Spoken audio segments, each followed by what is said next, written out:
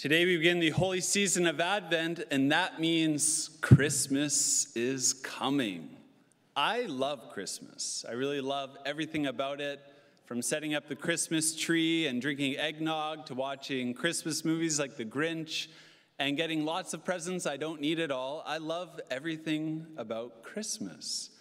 And yet, as I was going back and forth between trying to put together this homily and finding the best Black Friday deals to finish all my Christmas shopping in advance, I felt God challenge me with 3 words that we all heard from today's second reading.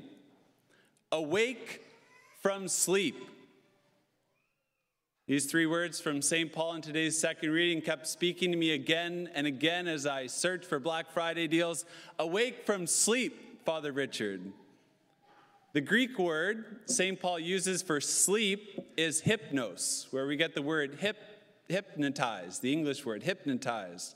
So I felt God saying to me, awake from being hypnotized, like you're in this trance, just being controlled by someone else. Yes, in all the childlike joy I have for the Christmas season, I realized that I was being hypnotized by what could be called the consumerism culture, this culture of being consumers. And we are being bombarded every day, what feels like every waking minute of the day, to buy more stuff all the time. Buy this, get that. And so I felt God speaking to me, awake from being hypnotized by this culture of consumerism. And as I was reflecting on consumerism and how God kept telling me to awake from sleep, I got an image of what I think the culture of consumerism is. I don't have a prop for it because it's the black hole, okay? The black hole. That is an image of this culture of consumerism. You know, it's that mysterious region of space that just sucks everything into it. Well, consumerism is like a black hole. It's really a never-ending desire for more stuff, hypnotized into thinking the more you have, the happier you'll be. I've bought into that lie many times. How about you? This is the cultural view of Advent. The more you'll have, the happier you'll be. So Advent, what does it become? It all becomes about me. It's all about me. What do I want for Advent? What's going to make me happy? What are the products and the presents and everything that I want? And so we consume. And we become like black holes. It's just never enough. The more stuff we try to fill in our hearts, the emptier we feel, because God has made us for himself, and our hearts are restless until they rest in him, as St. Augustine tells us. So rather than be consumers this Advent and be like black holes, I felt God inviting me to a different approach to Advent. Another C word, not a consumer, but a consoler, a consoler.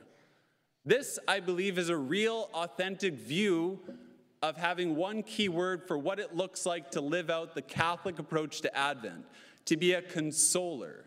A consoler is someone that provides warmth and light and comfort to another person. So what does this mean? In Advent, the focus is not about ourselves and being consumers. It's all about Jesus.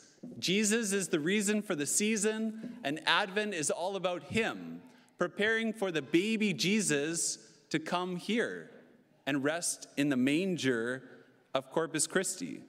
And so unlike a black hole, which is the consumerism image, the image for being a consoler is the sun. The sun. That's where this word consolation or console comes from. It comes from the word to mean the sun, in which you bring warmth and light to other people.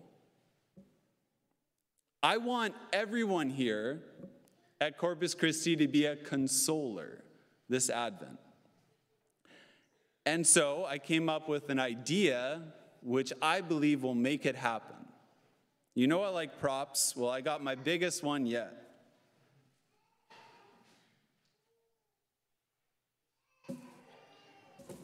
This is our manger. This is our manger. Now, every year to begin Advent, the manger is full of straw already. Easy, it's nice, It's already set. Jesus is going to come. He's got his comfortable bed.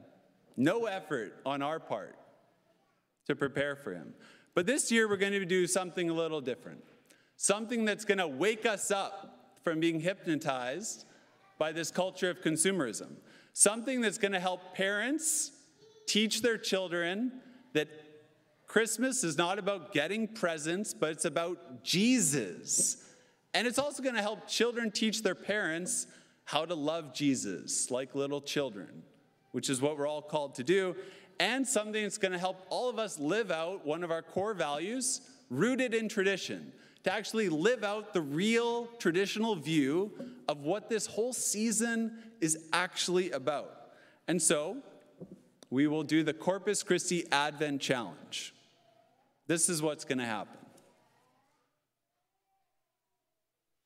I'm getting rid of all of the straw right now, and the altar server boys will clean this up after.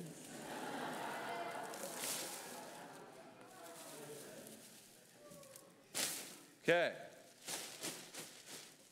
This year, we are actually going to be the ones to fill this manger with straw. One piece of straw at a time. I'm serious. Awake from sleep. Are you awake now? Not just any straw, okay? That'd be easy. Consumerism mindset. Some of you are already thinking, Cyber Monday tomorrow, I could buy a package of straw, half off. No. The only straws that can be placed in here are straws of love. Straws of our love for Jesus. Intentional acts done to love Jesus. What do you mean? Intentional acts of love done to love Jesus. Okay. It's all going to be explained in this little instruction manual.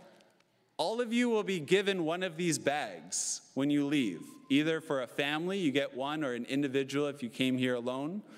Every single person will be given a bag here when they leave that has pieces of straw and all of the details of what this challenge will look like, including 21 examples of intentional acts of love done for Jesus. The key thing is not necessarily what action you do, it's that you do it for Jesus. It's your intention by which you do something. So if it's not done for Jesus, it's just a worthless piece of straw. Or if you're a consumer, it's just something you eat. Gross. But if it's done for Jesus, it's actually a priceless piece of straw that brings comfort to him come Christmas morning. So it's all about your intention. I'll just provide a picture of what this could look like for one of the kids in elementary school. Your parents wake you up and you don't want to get out of bed, but you think, hey, I want a straw for Jesus. And so you immediately get out of bed, and while you're at it, you think, hey, I could get another straw. So you say your morning prayers. Bam, 2 straws. During breakfast, you think, hey, more opportunity for straw. So you say grace before breakfast, which has never happened in the Catholic Church. Grace before breakfast. And then you think, hey, Mom, thank you so much for making me lunch today. I love you. And you do it, you say that because you're doing it for Jesus. 4 straws. On your way to school, turn off the radio. No Christmas music. That's not allowed. And you pray a decade of the rosary because you want one more straw before school begins for Jesus. There you go, 5 straws. Obviously, the list could go on and on and on throughout the whole day, and this bag explains all the details. The key thing is your intention. It's not necessarily what you're doing, but that we're learning how to do things for Jesus, because that is the whole heart of our faith, to learn how to love God with all of our heart, soul, mind, and strength. And it begins here by learning how to do things for the love of God. So, next Sunday, literally what's going to happen, after the prayers of the faithful, there's the offertory. This manger will be placed down there. And all of you will be given the opportunity literally to come up, like Holy Communion, and place straws in the manger. I'm serious. It's going to be really awkward if like me and a couple people are the only ones doing it. Father Hamilton is going to do it. Join the fun, okay? It would be really sad if on Christmas morning we placed Jesus in an empty manger. But it would be really beautiful and life-changing. I really believe it will be life-changing if come Christmas morning we see literally thousands of signs of love that we have all done as a parish community for Jesus. It really does provide consolation. Jesus is a real person who has a real human heart, who is delighted and consoled when we choose to love him, even if it's something so small. If it's done intentionally for Jesus, he delights in it. He is consoled by our love. So speaking of straws, earning straws, getting straws, this Mass is actually your first chance to get a straw. How exciting. But it's no guarantee. It's no guarantee any of you get a straw at this Mass, because it's your intention. It's your intention. So what did you come here for? Did you come here as a consumer? Get Mass done. Check it off the list. Move on to your next activity. Maybe get something out of the homily. Or did you come here as a consoler? Did you come here for Jesus? Did you come here to be with God, to love God? Even as a priest, it's easy to just think that this is one more activity of the day, to just check it off the list. So let us all renew our intention for why we are here, and then you can all get a straw. In the name of the Father, Son, Holy Spirit. Jesus, we are here for you. That is why we came, because we do love you. Help us to put an end to this consumerism mindset for Advent, and teach us how to be consolers. Teach us as a parish how to provide many straws of love for you, so that we may realize that you are the reason for this season. Amen.